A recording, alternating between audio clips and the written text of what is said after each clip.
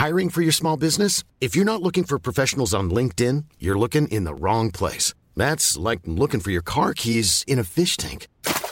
LinkedIn helps you hire professionals you can't find anywhere else, even those who aren't actively searching for a new job but might be open to the perfect role. In a given month, over 70% of LinkedIn users don't even visit other leading job sites. So start looking in the right place. With LinkedIn, you can hire professionals like a professional. Post your free job on linkedin.com/people today. Burrow's furniture is built for the way you live.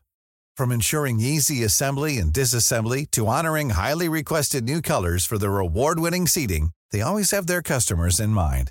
Their modular seating is made out of durable materials to last and grow with you. And with Burrow, you always get fast, free shipping. Get up to 60% off during Burrow's Memorial Day sale at burrow.com/ACAST. That's burrow.com/ACAST. burrow.com/ACAST. Millions of people have lost weight with personalized plans from Noom. Like Evan, who can't stand salads and still lost 50 pounds. Salads generally for most people are the easy button, right? For me, that wasn't an option. I never really was a salad guy. That's just not who I am. But Noom worked for me.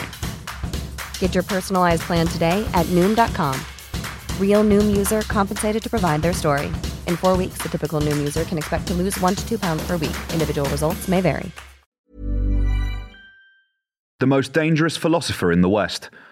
The leading Hegelian of our time, with a photo of Stalin hanging over his bed. A moderately conservative communist. Slavoj Žižek is many things, but one thing he's not is a relativist when it comes to the condemnation of Hamas, despite recently being accused of such during his keynote speech at the 75th Frankfurt Book Fair. Context has become a dirty word in the discussion of Israel and Palestine, he says. However, in this conversation, he dives into that context as we chat. How the real aim of Hamas is to eternalize war, why the war serves Netanyahu's purpose, and why the West is guilty of anti-Semitic Zionism. Enjoy the conversation. Am I tough enough? Strong and stable leadership. Total rhubarb. Hell yes, I'm tough enough. Shut the fridge. Not another one? It's the Politics Joe podcast. Slavoj Žižek, welcome back to Politics Joe. For those unfamiliar with who you are, how would you like to introduce yourself? Now comes a surprise. I still advocate communism. But what kind of communism? A German journalist asked me what kind of communist you are, and I gave an answer, a moderately conservative communist. By moderately conservative, I mean something very precise. You know, what bothers me with some leftist liberals, they make big plans, you know, let's do this, new legislation and so on, but not with Rishi Sunak kind, but with authentic their endangered species today. Old conservatives, what even Lenin and Mao admired in them is this brutal realism, you know, in the sense of, yes, we can do this, but you think like crazy about what will be the consequences. If we screw that other thing and so on and so on, because isn't the standard even radical leftist game? Then you, of course, cause a catastrophe and then you blame the enemy. You know, it's like what I call, sadly, in Africa, the Mugabe game. You screw it up, and then you blame, because secretly the whites still control everything. And what is really breaking my heart is that now South Africa is approaching the same. So, by moderately conservative, I mean simply, before you act, think well about all possible consequences. Because social life, here I am very pessimist, not traditional Marxist, is obscure, non-transparent, complex. You never know what the actual result would be. So now you can counterattack me, but why then communist at all? To give you a very short answer, it's not a communism of joy, abundance. It's a sad pessimist communism. Look, we are facing now 3, 4, 5, I cannot even nominate them all, real apocalyptic threats. War, immigration, ecological threat, artificial intelligence. And I don't see any other way to cope with this than what I provocatively call war communism, an emergency state where I'm not talking about world government and state taking over. That would be a catastrophe, even worse. But some kind of global international cooperation, not just this aesthetic cooperation. Yes, we must understand each other, but more forceful cooperation will be necessary. Now, when people tell me, oh, but this is total utopia, I tell them, sorry, remember COVID. Even Trump had to do measures which come very close to what I call communism. You remember every family got a check for $2,000 and so on. Stimulus checks. Yeah. And you remember how half a year before, if you were to mention an idea like this, all the neoliberals would say, no, this would mean ruin of our economy. No, it didn't. The good point about COVID epidemics was that it was made clear how much we can play with the market, do things independently of the market, and they don't necessarily ruin the economy. So again, communist, it means I sincerely don't see how to cope with the problems, threats that are on the horizon, without a much stronger collective collaboration well beyond the limits of the sovereign nation state. Just to conclude, please allow me this. My example that I mention all the time. You remember 2.5 years ago, that crazy hot summer where northwest of United States, southwest of Canada, Seattle, Vancouver, 50 degrees Celsius. It was warmer than Mumbai or Emirates. You cannot say they should take care more of ecology. No, these are rich parts of the world. They did the proper measures. The problem is that the whole circulation of air around the North Pole is disturbed. So in this sense, I'm a communist in the sense of we have to prepare to some emergency state. Precisely because if we don't do it in a transparent, democratic way, then better not to think what can happen. But again, moderately conservative. Be careful about the consequences. I hate, again, this traditional leftist game of, imperialism still controls us and so on. Mm-hmm. So the reason we're talking is because of this book, What Lies Ahead When There Is No Future. You talk the threats you mentioned there, war, climate catastrophe, those things of that nature, that it's important that we have to conceptualize and understand these catastrophes in order to avert them. Most recently, and I think the most prominent example of any of those currently, is the war in Israel, the bombing of Gaza. And I wondered if you could talk a little bit about how we need to conceptualize that conflict in order to understand it and in order to avert the possible catastrophe that it contains, as you outline in the book. It's the question which I'm almost afraid to answer because it's all the time on my mind. Maybe you or some of our viewers know it.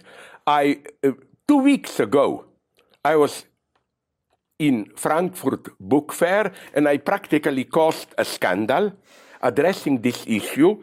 All the big media, big daily newspapers, attack me as practically anti-Semitic, supporting terrorists, although the first sentence of my speech was Hamas did a horrible crime, Israel has the right to annihilate it, and all my but is, but we all know that in the background there is the unresolved status of the Palestinians. There are over 4 million people on the West Bank, in Gaza, in Israel itself, in East Jerusalem, and they live in, I cannot call it ontological limbo. It's not clear what they are. Even the name of the territory is not clear. Is it as is for the hardline Zionist? Is it Judea and Samaria? Is it Palestine? Is it West Bank or whatever? And these people are in a horrible position. And without justifying the brutal Hamas attack, I condemned it ruthlessly. Now, maybe you cut out if you want this. Let me tell you a story which really hit me. I'm in close contact with Palestinians and with West Bank, and not only West Bank Jews. And they told me, you know why some of them, leftists especially, were so hurt by the Hamas attack? Because that area of that famous, terrible rave party where Hamas was doing the murdering at a kibbutz there. Do you know that these were, I don't know them, but I know people who knew people who were massacred them.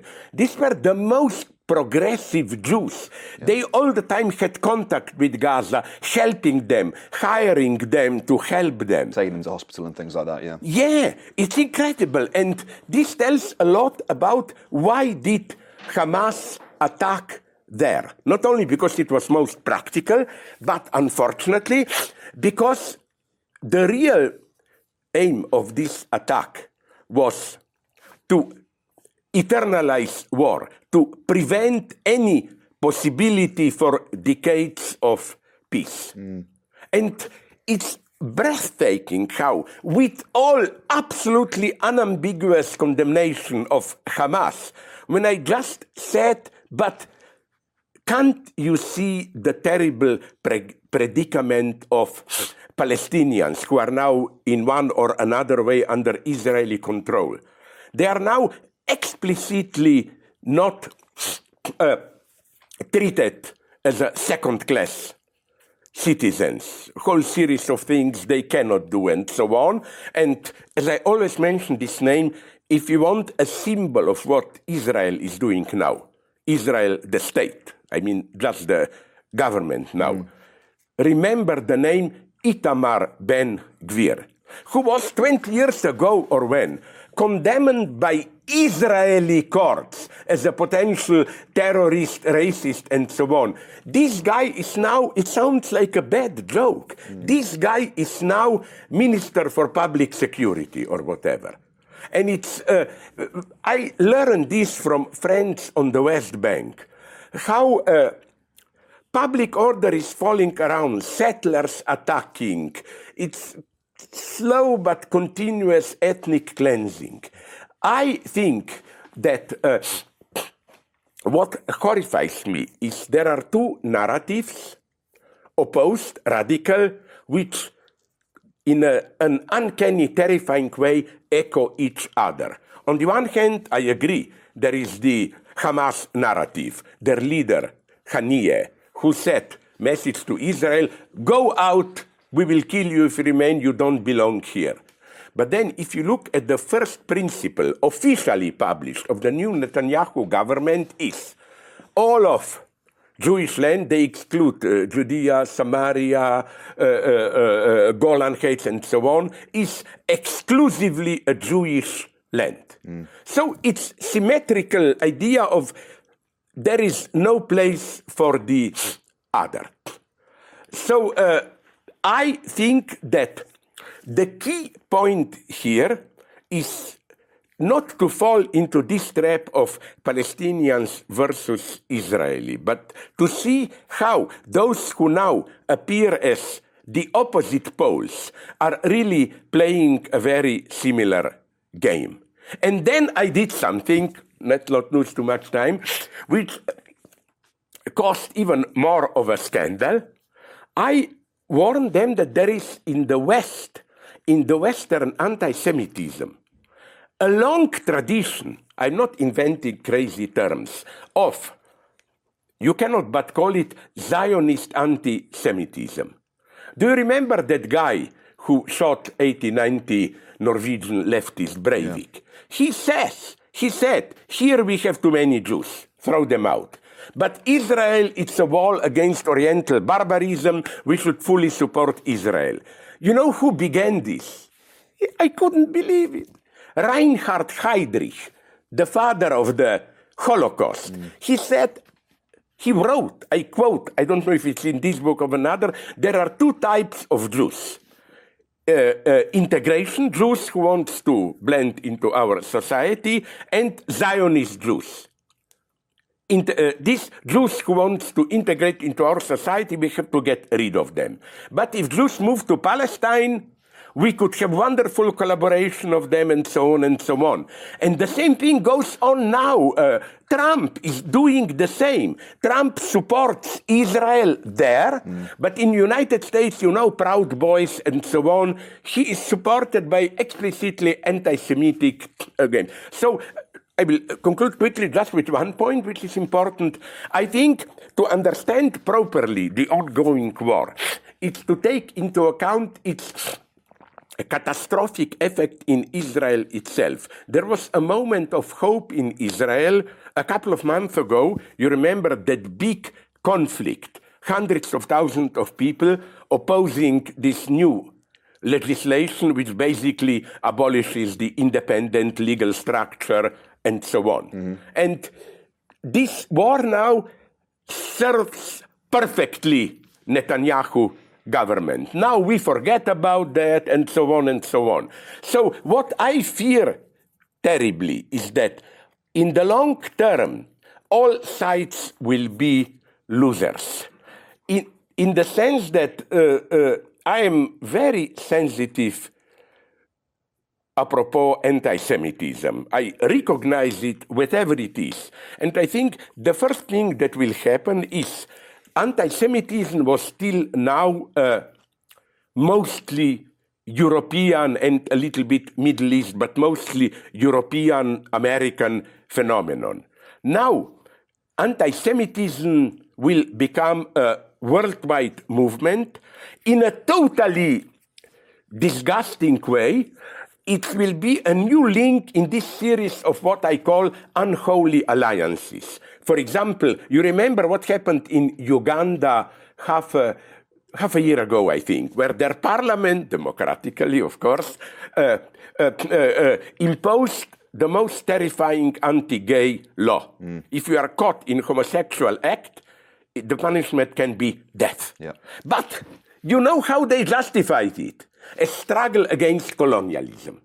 And what I am so afraid is that anti-Semitism will be included into this series. Like, to be anti-Semitic means to be for the third world suffering nations and so on. This will be a catastrophe. Even if in the short term Israel wins there, and I think this was the idea of Hamas. We may lose here, not they. They will escape, the ordinary people, but it will give birth to such a new way of anti-Semitism, not only in the Arab world, then the game Putin is playing here, who is counting on this equation. Israel is like Ukraine, a colonialist, Western-dominated nation, and so on and so on. This is quite catastrophic. The only hope I see, there are reasonable voices, I'm in contact with them. Although we are politically not on the same side, and he doesn't go far enough, but, for example, Yuval Harari, that guy, Homo Deus, he said something which is very important. He said, there is no peace in the Middle East without Palestinians being allowed to live free, dignified life in their homeland. He meant West Bank and so on. And it's very important that he used the term in their homeland. This is also their home. So it's too utopian, but now it is growing stronger in Israel. This idea for which I was attacked as an anti-Semitic, in all left Israeli media you find it now, that now is the moment for Israel. Annihilate Hamas, but at the same time reach out to Palestinians, giving them some kind of a clear program of hope. Listen, here we can make a deal, you can live safely here, and so on and so on. To continue the theme of catastrophe, you've also described the Western response to the conflict as a moral catastrophe. Could you talk about that a little bit more?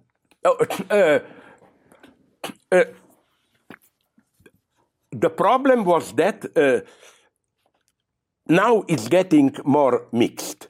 But this, I was interrupted in my Frankfurt speech because the basic problem was, but I even didn't use the word but, like I condemn Hamas, but.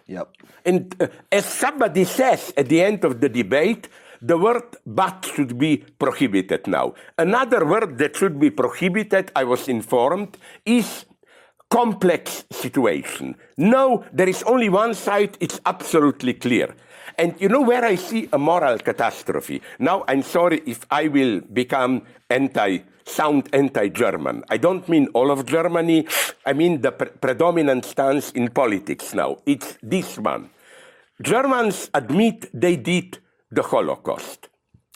And now, by pursuing radically pro-Israeli politics, they do something disgusting, I think. They think that by supporting Israel, where Israel is not right, West Bank and so on, they will somehow pay their debt for the Holocaust and so on. I find this something so terribly immoral. Another thing that I find immoral is also, and at multiple levels, and I here only quote Yuval Harari and all of them. This is for me the true moral catastrophe, where you posit a choice. Either you speak about Israeli victims or you speak about Palestinian victims in Gaza. If you mention Palestinian victims, you are already anti-Semitic, and so on and so on. My basic insight here is, that's why I think it's a moral catastrophe, that those Zionist Israelis who mention in today's situation Holocaust are doing a terrifying, disrespectful exploitation of Holocaust itself. Holocaust, a terrifying, unimaginable crime. They use it as a stake, a jeton, to justify their politics now. That's why I think that, and did you notice this detail? That's why so many people attacked me. I was very restrained and careful in my Frankfurt speech.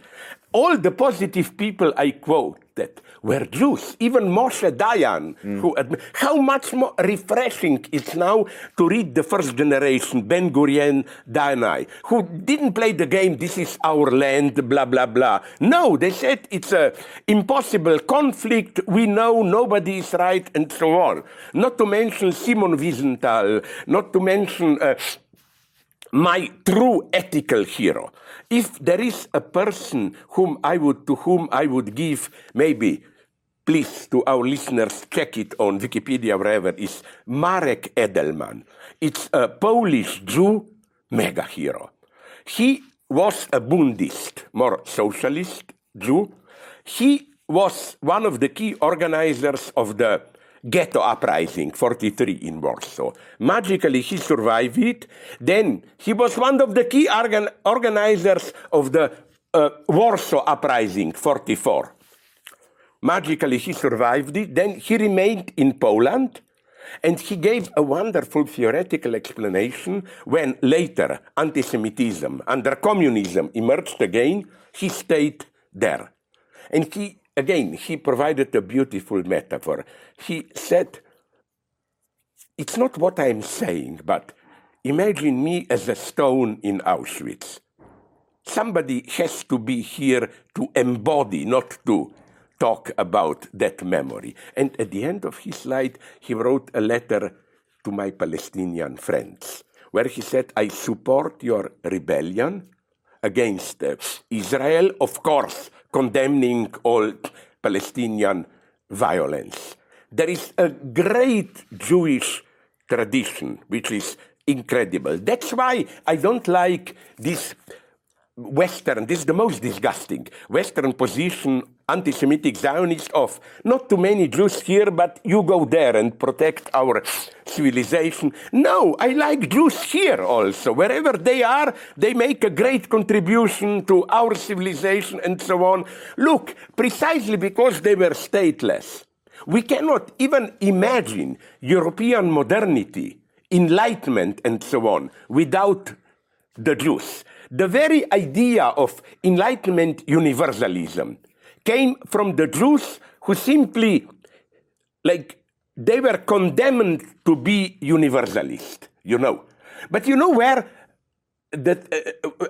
just one thing which may, Netanyahu and others, when you ask them, why is that place, Palestine, yours? They said, look at the Bible, it tells everything and so on. But in the most ironic case of cancel culture, mention the Bible and you will be excluded as anti-Semitic. Once I did this. In a debate in New York, I think some Jews said, but sorry, we are attached to our tradition, look at the Bible. So I told them, I quoted him, I said, yes, let's look at the Bible. Moses, 40 years wandering around Sinai, then up on the mountain, Moses dies, he already sees the valley, and then Joshua takes over, and what to do. And God's voice tells him, Canaanites are down there, they are evil people, kill them all. Men, women, children, and so on.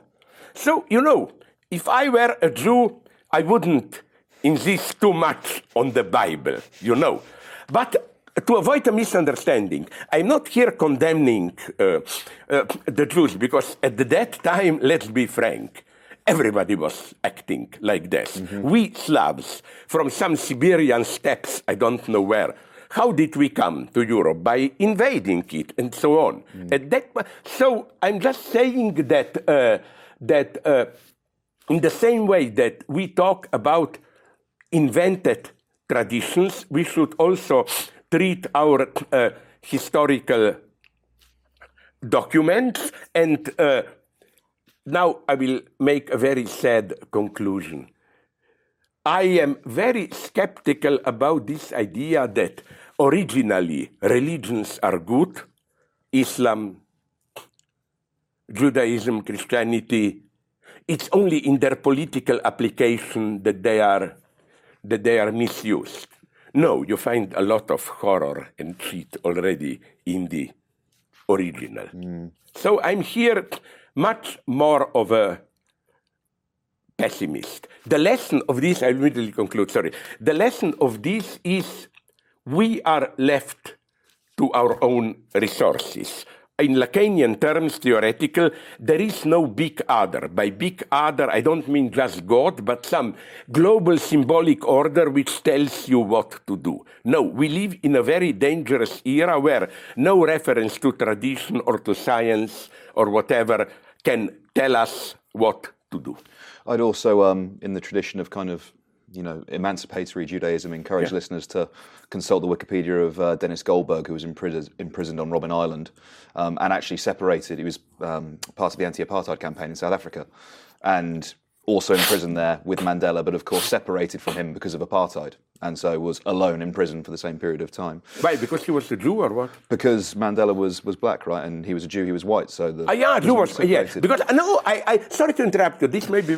I know the situation there very well, Even now, in India, some people, many don't know about me, hate me because I killed, or at least undermined the respect for another sacred cow there, Gandhi. When Gandhi was in India, yes, he fought against apartheid, but only for the Indian minority. Read Gandhi's texts, my friends, republish them now. He doesn't put in doubt the big separation black-white. He just says we Indians should be counted as white, and so on. The second thing, you see, this is what I mean moderately conservative. Maybe you read it, I think I already used this somewhere, a couple of months ago at Birkbeck College, where I'm temporarily employed. There was a debate with a lady from South Africa, a hardline old ANC fighter, and I asked her a frank question. I asked her, in all our media, I read all the time about how South Africa is on the border of becoming on the edge of becoming a failed state, blah, blah, blah. I don't want to believe Western media. Please tell me, how do I reply to this? And I was almost crying, so sad. You know what she told me?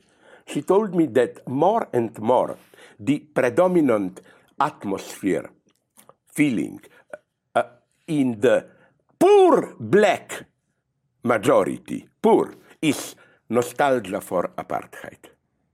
She said that now in memory, they remember apartheid as a time where, yes, they were second-class citizens, but if anything, the standard of living was the same, maybe a little bit even higher, for the poor black majority, plus it was a police state, which means there was safety. Now, society is disintegrating. South Africa has one of the highest rape numbers per capita. You see, this is what I want the left to avoid.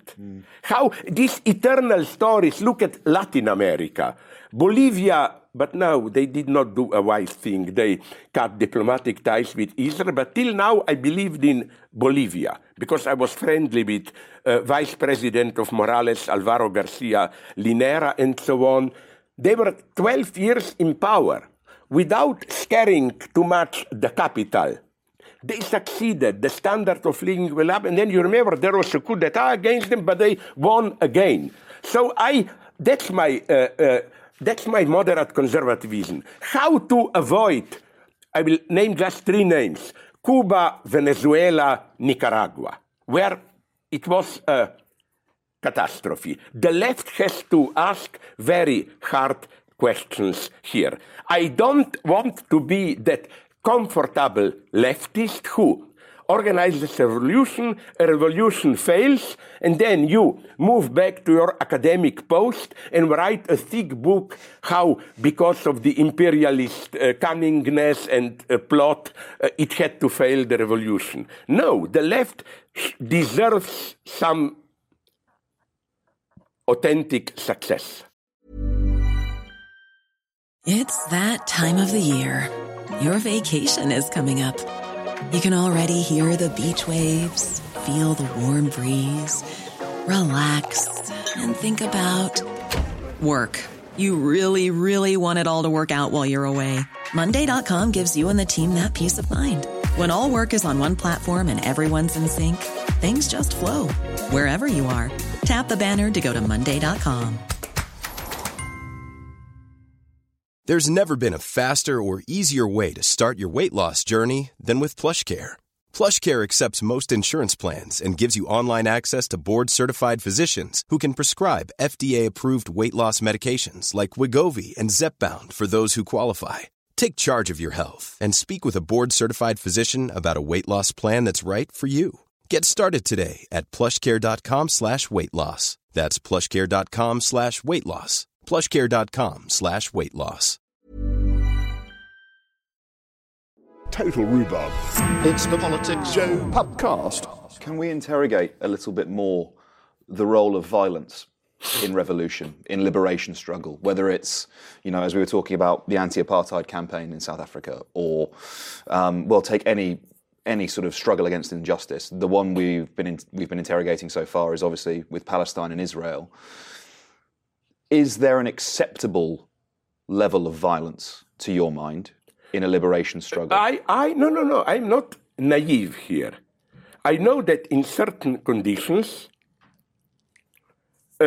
if nothing else, a certain level of violence, paradoxically, creates the conditions for a peaceful revolution. I forgot the guy's name. I'm old senile, but a black guy, I think, wrote a wonderful book. I quote it, I forgot where, in some new text, where he says that, look, for example, at American, in the 60s and so on, struggle against racism. yes, Martin Luther King won, but it also won because it was clear to the white majority there. If there is not a threat of violence behind, Luther King wouldn't be taken seriously. You know, you read it. It was the same in South Africa. Yes, Mandela won, but because the apartheid guys were well aware that there was a much more radical orientation within the ANC threatening with violence. The most tragic example here, let's look into history, is Haiti, where, the exploitation of Haiti till the Haiti Revolution around 1800 was breathtaking. Let's say that profits from Haiti brought to the French state more than half of its income. But what I want to say is this. Revolution won.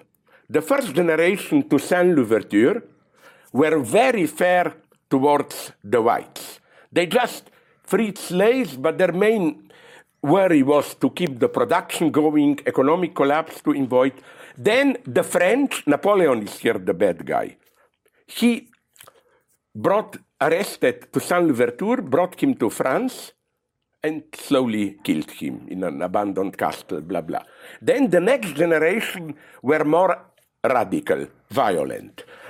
You know what they did? They, I forgot his name, the successor of Toussaint Louverture, he simply gave an order to kill all white people who remained there. With one exception, that's true. Polish people. You know the story. It's one of the most beautiful revolutionary legends. It again makes me cry. When Napoleon sent an army to Haiti with a horrible order, kill all the blacks. He said, after the revolution, it's not just to enslave them again. Kill them all, bring new slaves. Then, when the French army was approaching the Haiti black army, revolutionaries, they heard some singing, and they thought, this must be some primitive African dances. When they come closer, you know what they recognize? You know what? The black freed slaves were singing, La Marseillaise.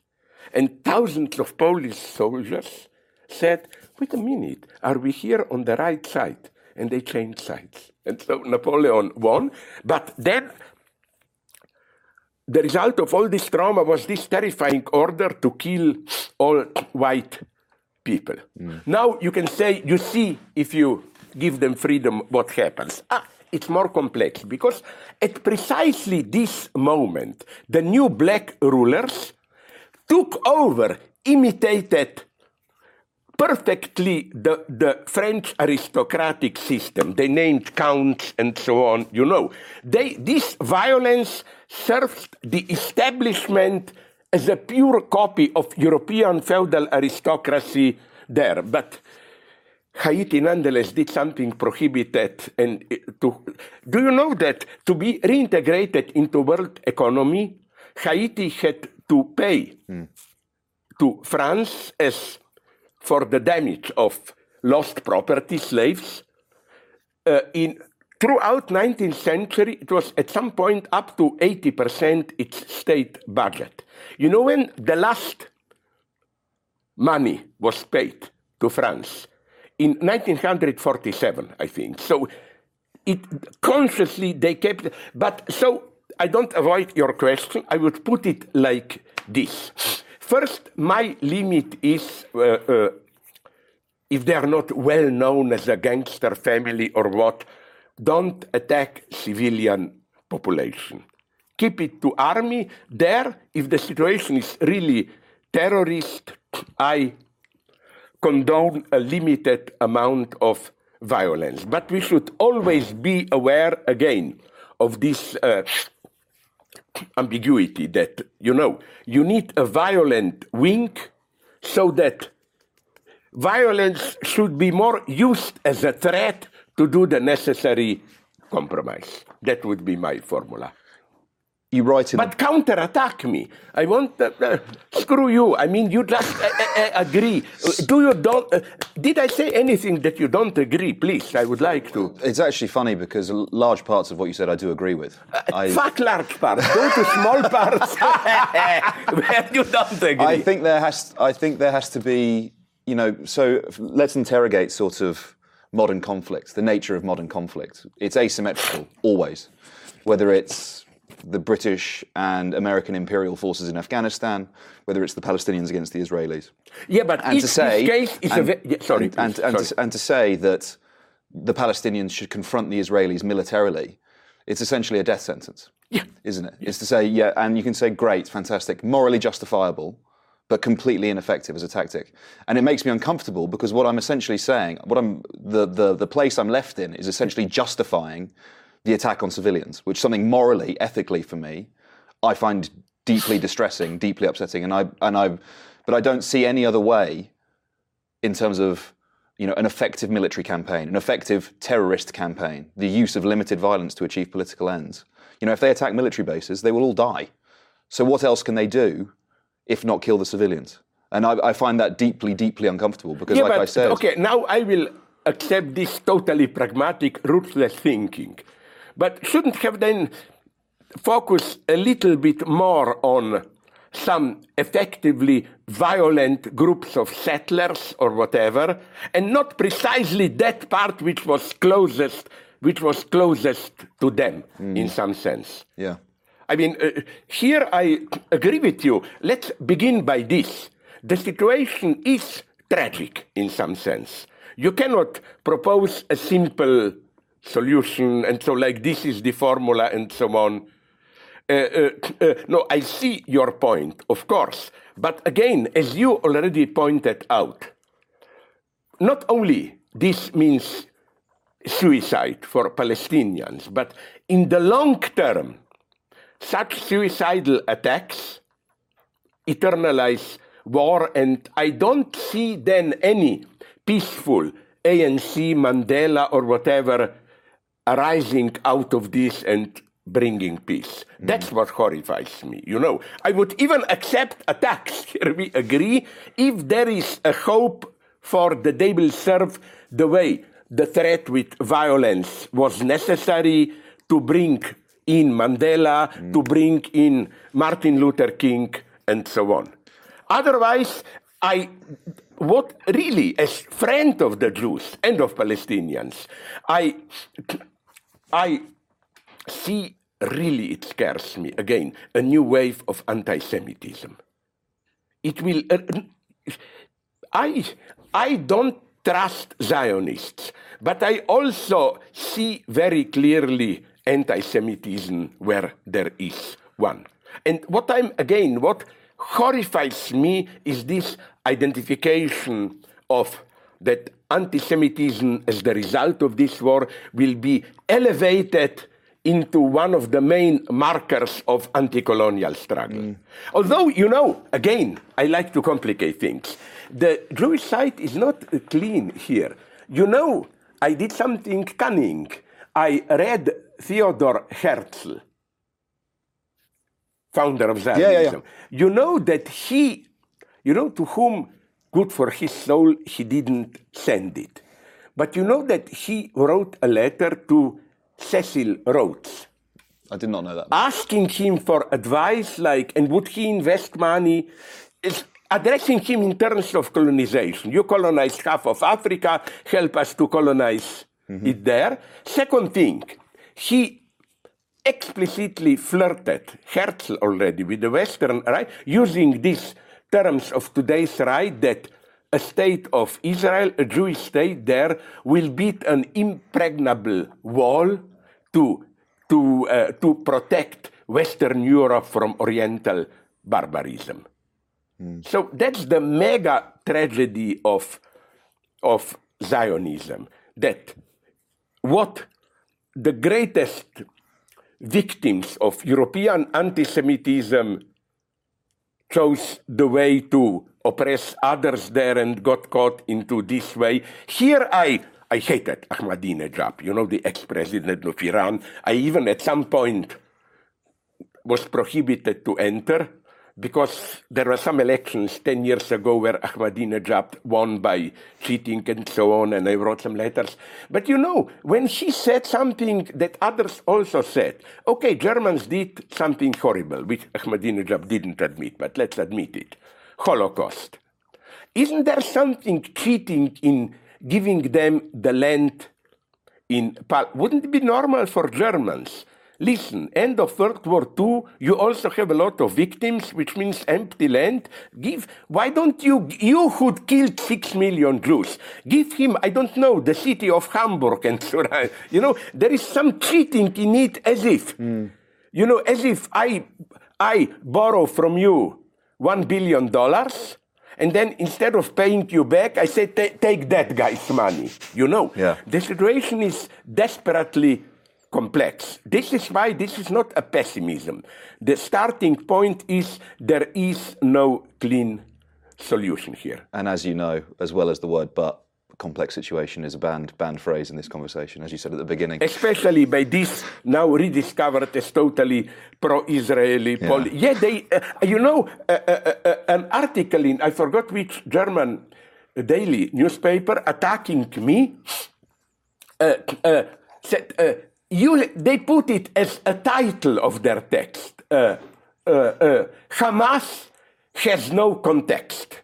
Like, it's madness. Like, every mention of context is... But then I answered in, I think, that even if it's more complex, just condemn Hamas, of course we should inquire into context, because, for example, there are dozens, hundreds of books of the origins of Nazism.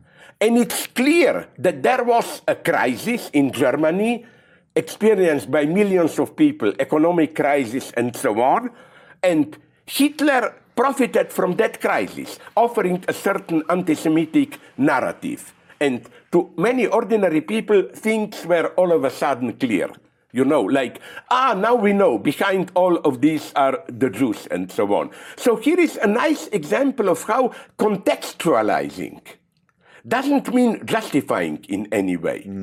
Evil can be a radical, crazy evil, but it's always a product of certain circumstances. It exploded in certain circumstances, like the same again in Haiti. The second generation who killed all the white people.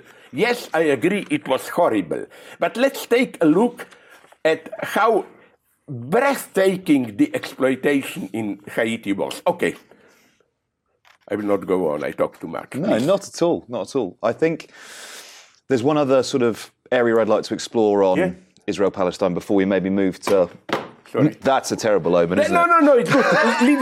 Leave it there. That's where it belongs, face down on the floor. Yeah. No, I'm always cynical against myself. Okay. Or to put it in more humanist terms, books are dead objects. We talk like humans.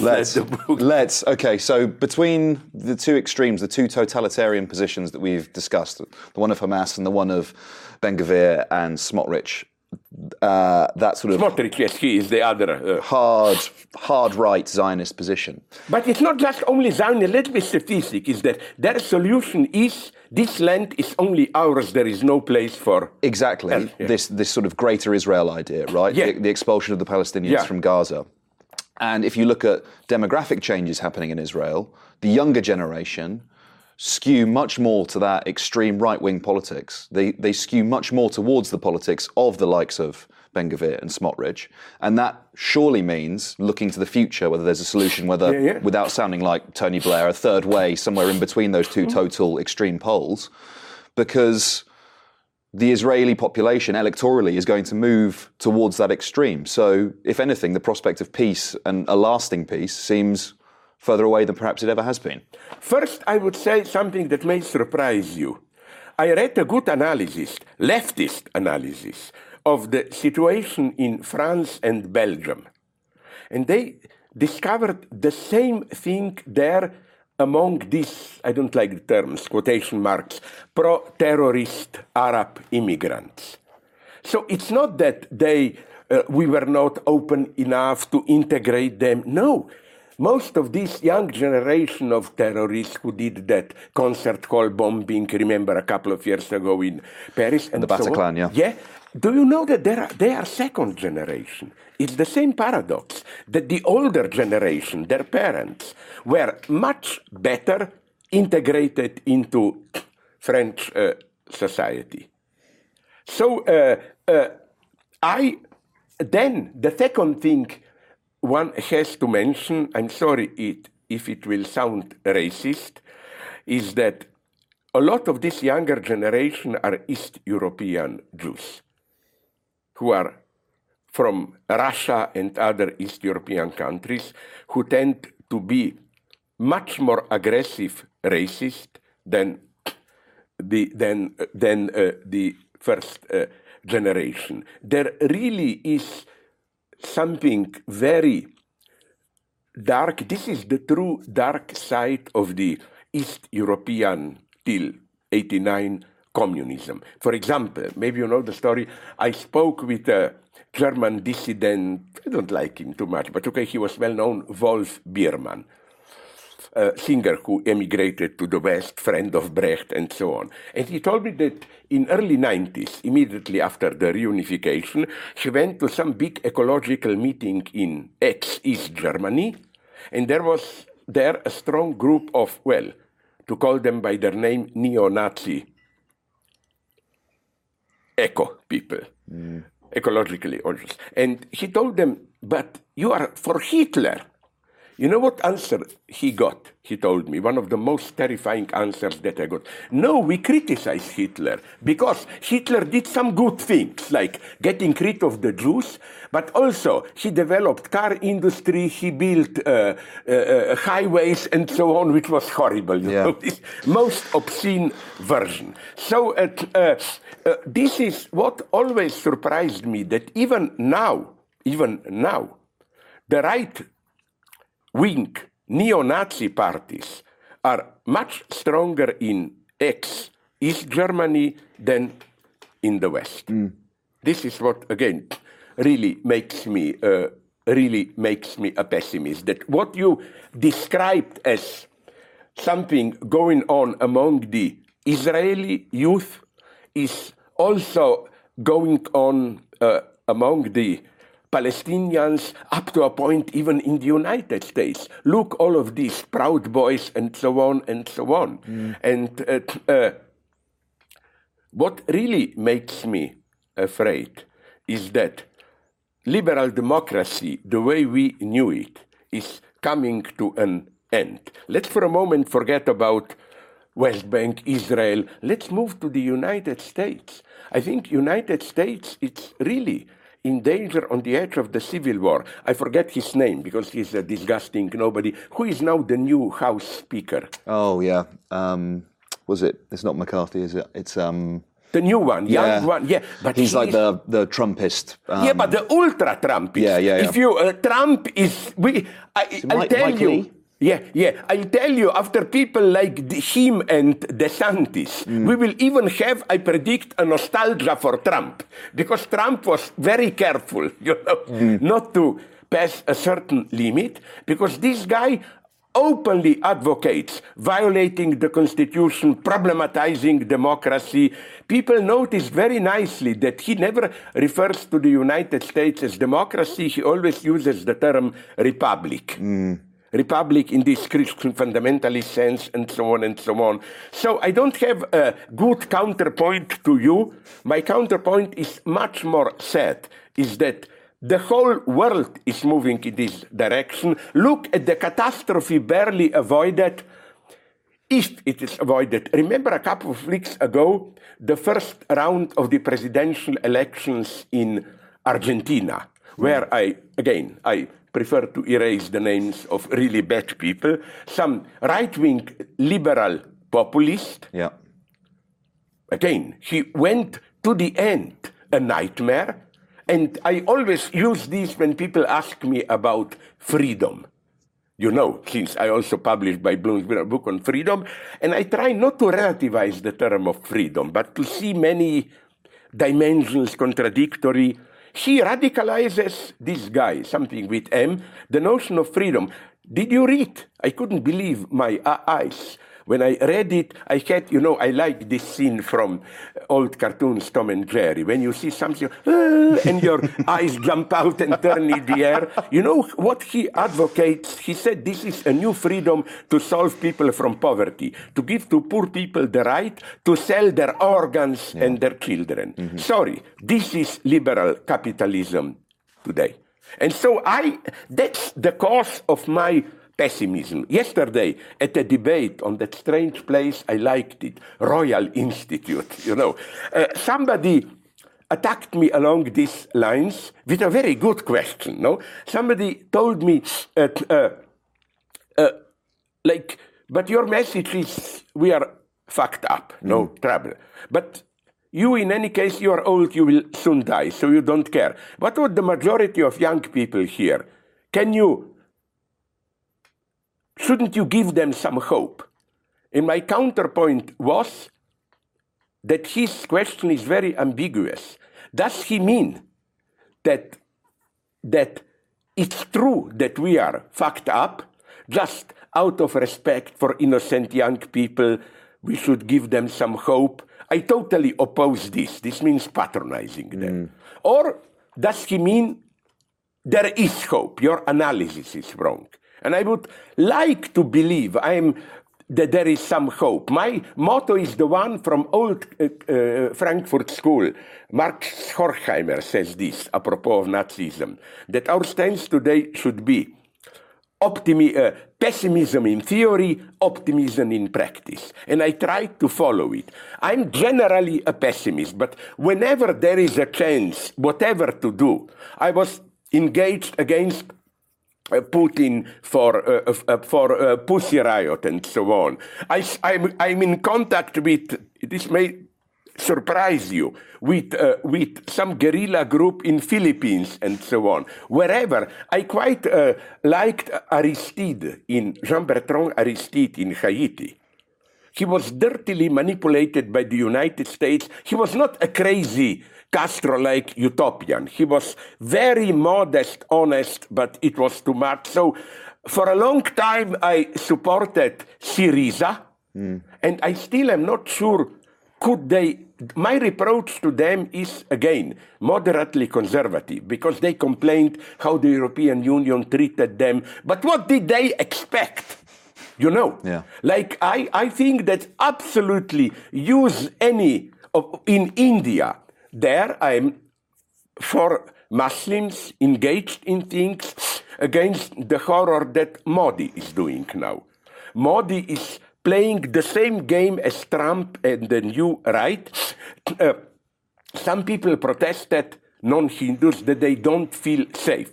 You know what was Modi's answer? Public. Modi's answer was, and it's good so that you will know that you are the threat of the nation and so on. It's literal falling apart of this basic safety of the public order. Now, in my old age, this may sound horrible to you, but the right is today the one which is more and more populist, violent, and so on. And I think, now I will say something shocking to you. It's an old story, but maybe. I hope you are not an idiot. Not to you, but for others. Maybe the left should begin to use the term moral majority. Look, many people, I don't think they were most anti-Semites, who demonstrated here hundreds of thousands. And there are for Palestine. And there are probably many more who are afraid to.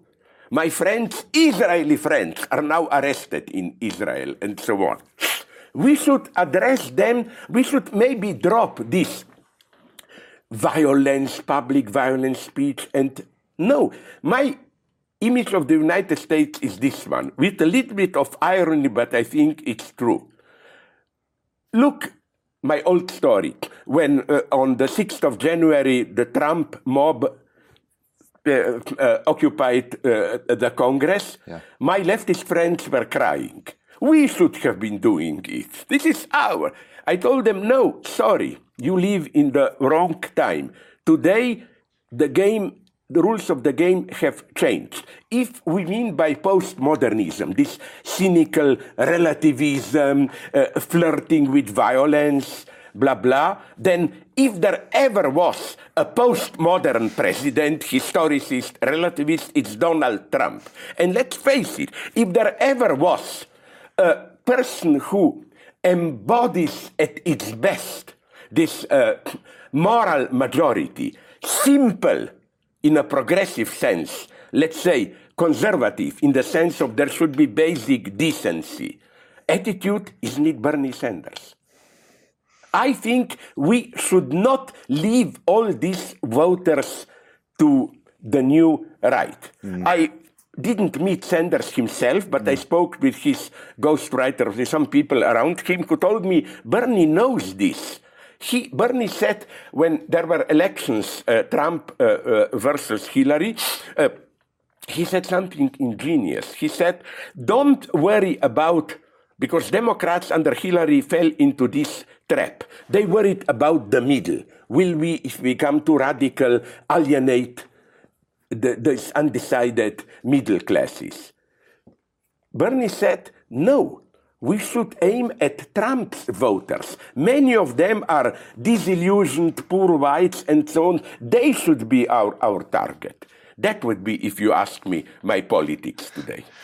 Just finally, because time is short and you have to go, I'd also like to talk to you briefly about culture and about, well, some of the biggest cinematic releases that we've had this year. You've written already an essay comparing Barbie and Oppenheimer, and I wonder... Now you really want to push me into suicide, public suicide. They must be interesting movies, because I haven't seen them. You know? Of course, yeah. No. I just like to read reviews. And then react. Okay, I'll qualify it a little bit. I was tempted to see Barbie. Yeah. Because I quite liked her earlier movies by Greta Gerwig. Yeah. She's serious. She did some good things. Mm-hmm. As for Christopher Nolan, I'm ambiguous there. Why? I liked which was his last Batman? The one where Dark Knight basically... Rises, yeah, with... No, what I like is the idea, although he's against it, that Manhattan becomes the People's Republic, leftist terror. Mm-hmm. And he shows his cards there, that he's a reformist. But nonetheless, the topics was so daring that, the guy played by Tom Hardy. Yeah, Bane. The brutal terrorist. No Batman, he's there the opponent. Bane, yeah. But isn't he the only passionate, sympathetic image in the movie? Mm. He really loves that woman and sacrifices his life for her.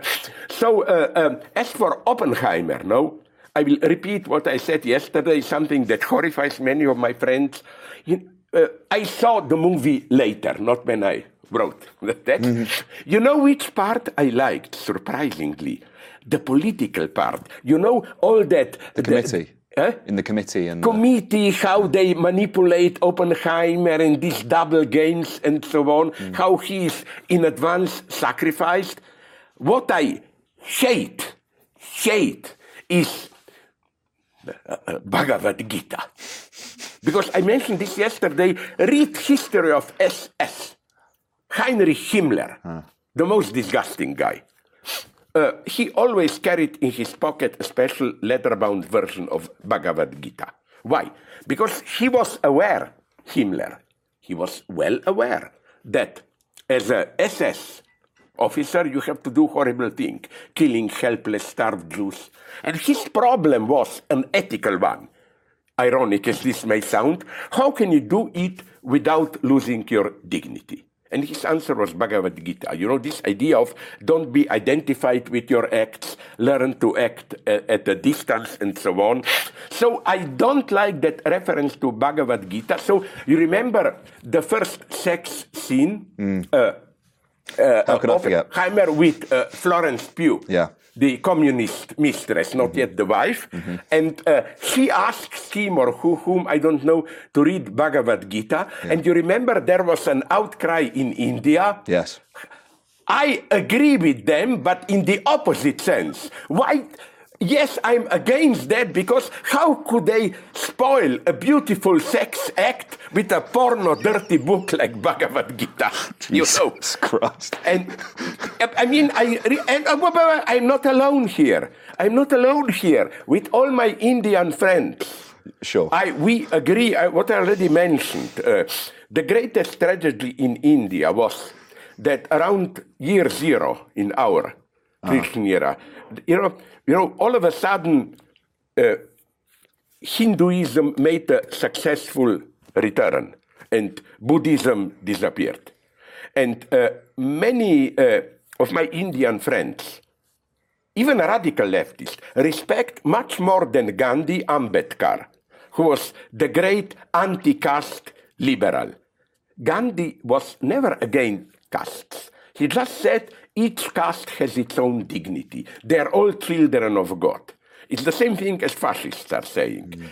Working class also has its proper place and dignity, and so on and so on. So in this sense, I must say, I enjoyed the movie, but I didn't like this pseudo-metaphysical background. Forget about that. Slavoj Žižek, thank you so much for taking the time to speak to me. It's been an absolute pleasure. I'm grateful to you, and I'm very sorry, concluding joke, if you're still on, that you are not active enough, because, you know, when people ask me about dialogue, I'm violent. You know what's my standard answer?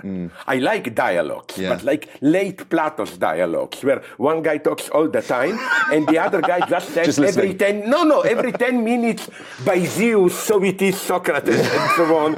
I like my favorite part of our speech today, dialogue, is that once I did provoke you into striking back a little bit, you know. Yeah, You should maybe, even if we will have another opportunity, let's put it in this way. I cannot avoid obscenities, no? Yeah, of course. I would like we go on well.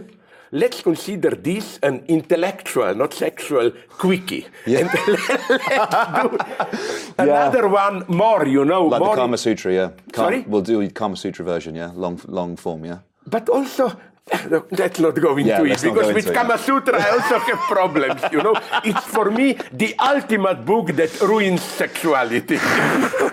Slavoj, thank you so much. I'm really grateful to you, because I was told you were a nice surprise for me, because I mobilized my small private KGB spy service, Yeah. And they were saying, he makes jokes. No, you are not an idiot. Although you make jokes and so on, you have a mind, you know. Thank you. That's high praise. Thank you very much. That's high praise, mate. Thank you very much. Thank you. Okay. Happy, guys? Finito. Bloody now, hell. Fuck you up yours from the side or whatever. Oh, my gosh. Even when we're on a budget, we still deserve nice things. Quince is a place to scoop up stunning high-end goods for 50 to 80% less than similar brands. They have buttery soft cashmere sweaters starting at $50, luxurious Italian leather bags, and so much more. Plus, Quince only works with factories that use safe, ethical, and responsible manufacturing. Get the high-end goods you'll love without the high price tag with Quince. Go to quince.com/style for free shipping and 365-day returns.